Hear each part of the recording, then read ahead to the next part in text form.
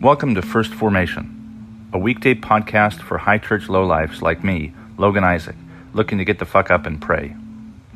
This is where Pew Pew HQ shares morning prayers for the humble, hardy folk caught in the crosshairs of God and country. A podcast for anyone who cares for soldiers and veterans enough to follow us into the mud and the suck, to hear the good news through grunts and with grunts, in the unity of the Holy Spirit as one church forever and ever. Fall in.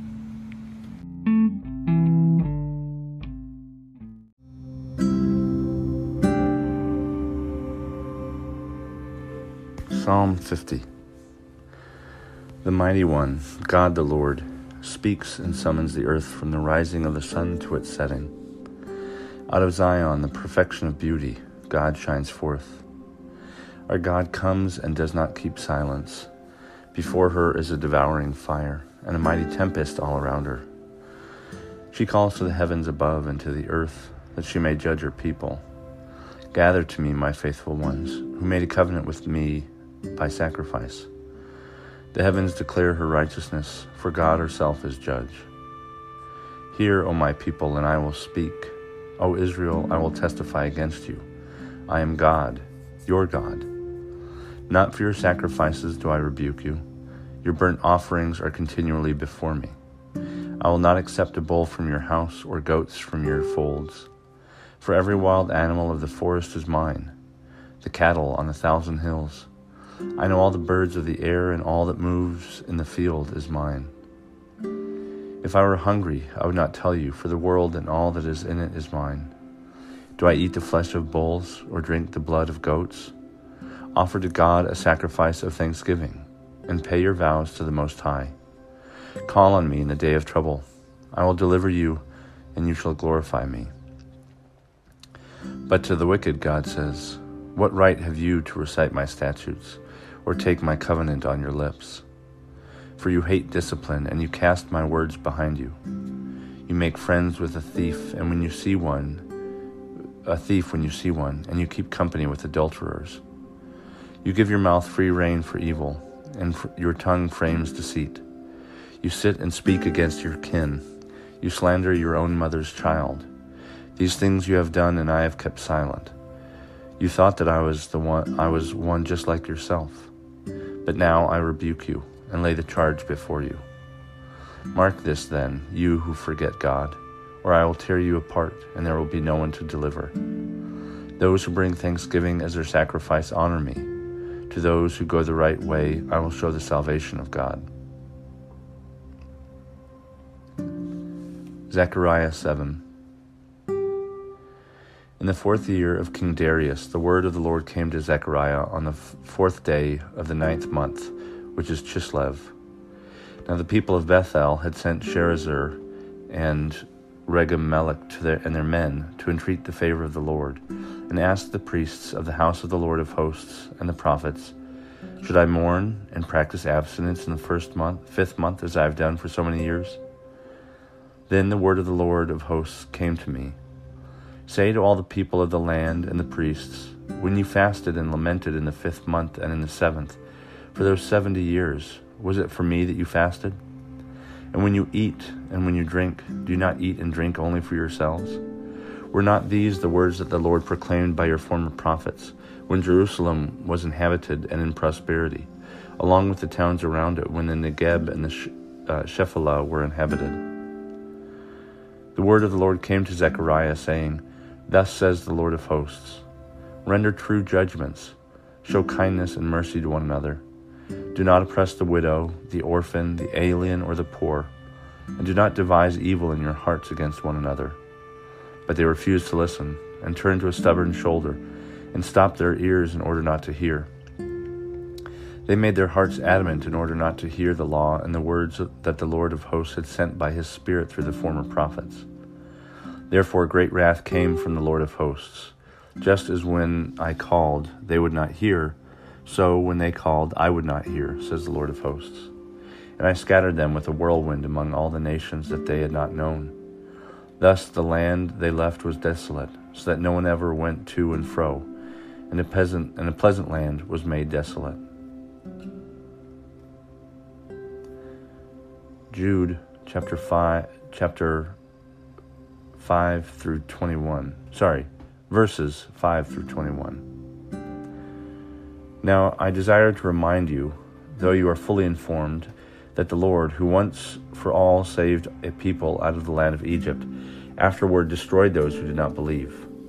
And angels who did not keep their own position, but left their proper dwelling, he has kept in eternal chains and deepest darkness for the judgment of the great day. Likewise, Sodom and Gomorrah and the surrounding cities, which in the same manner as they indulged in sexual immorality and pursued unnatural lust, serve as an example by undergoing a punishment of eternal fire.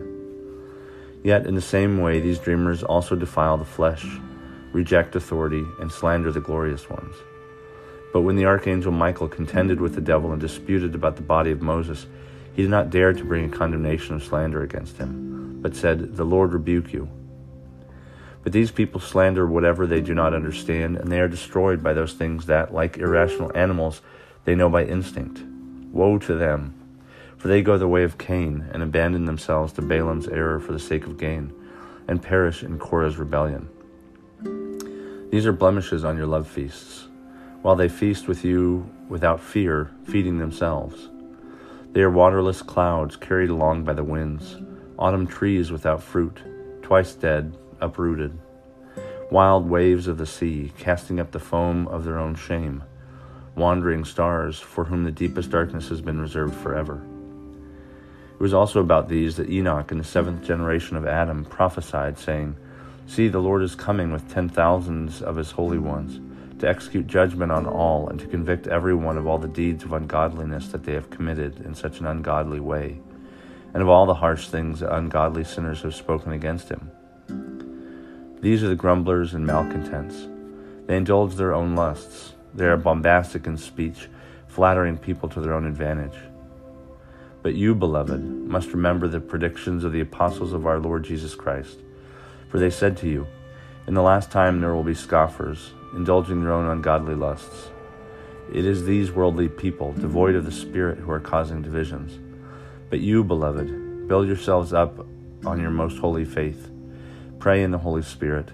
Keep yourselves in the love of God. Look forward to the mercy of our Lord Jesus Christ that leads to eternal life.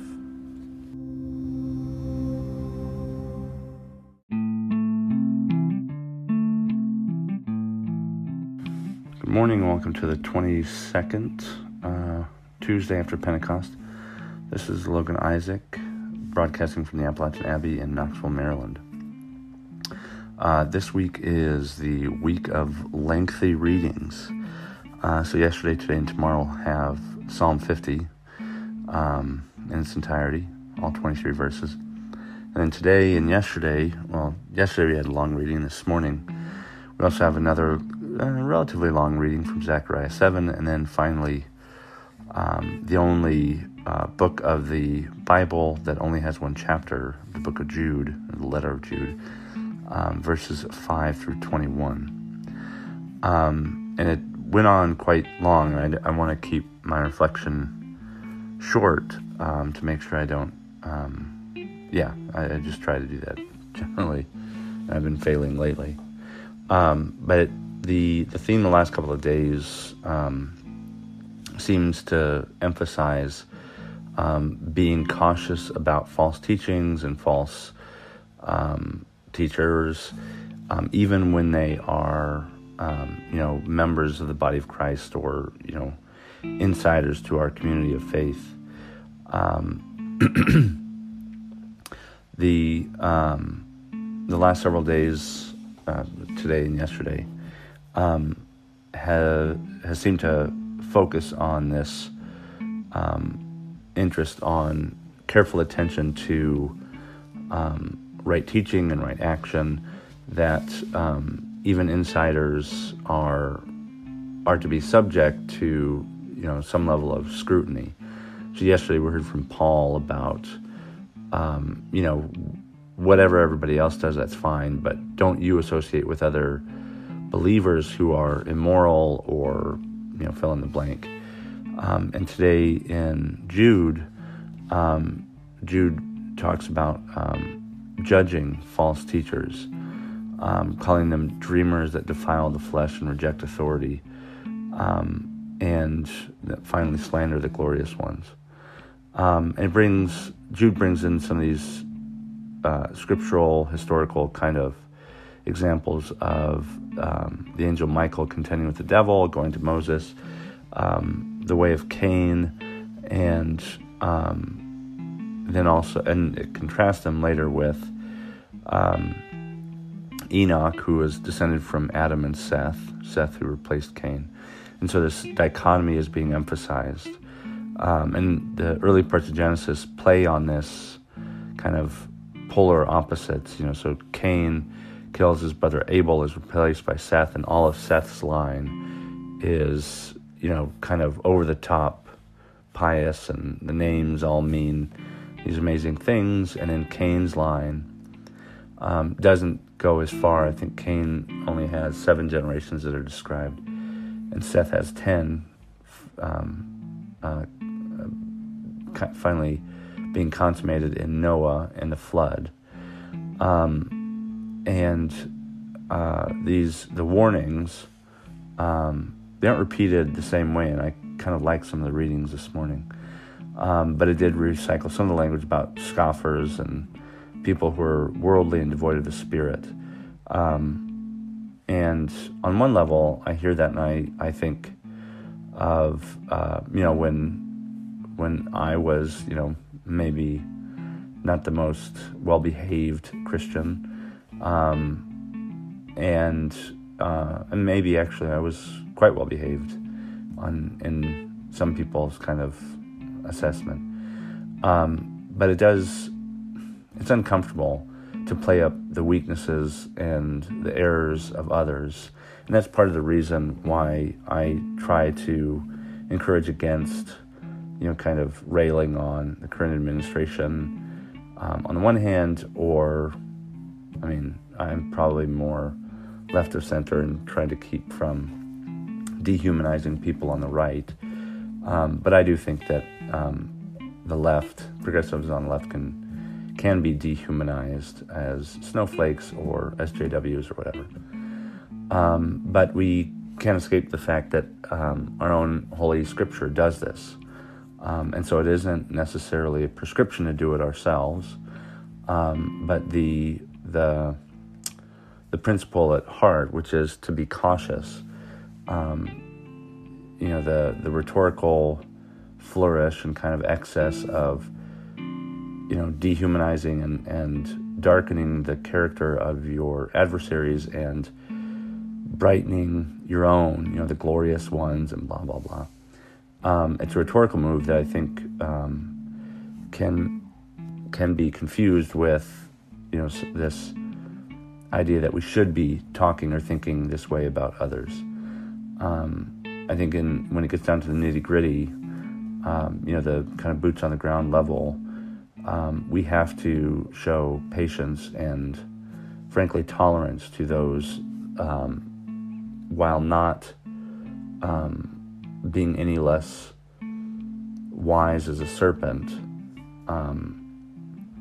being any less cautious about what we're being taught and told and led to believe. I think we have to be careful to test the spirits and to not necessarily believe all the stuff that we receive, but also to give grace to those that we feel differently from and that we may think are trying to influence others in a negative way. I think that's the middle ground that Jesus laid out, and I hope that we can emulate as well.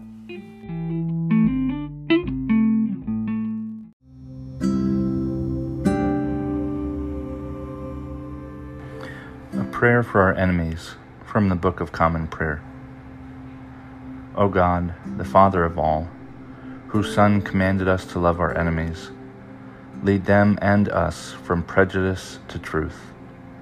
Deliver them and us from hatred, cruelty, and revenge. And in your good time, enable us all to stand reconciled before you, through Jesus Christ our Lord. Amen.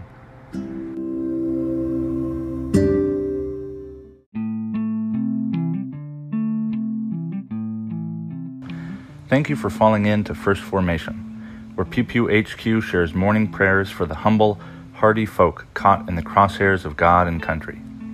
If you like what you've heard, I hope you'll consider participating in one of the 3 following ways. First, you can support the podcast with a monthly contribution at anchor.fm/firstformation/support.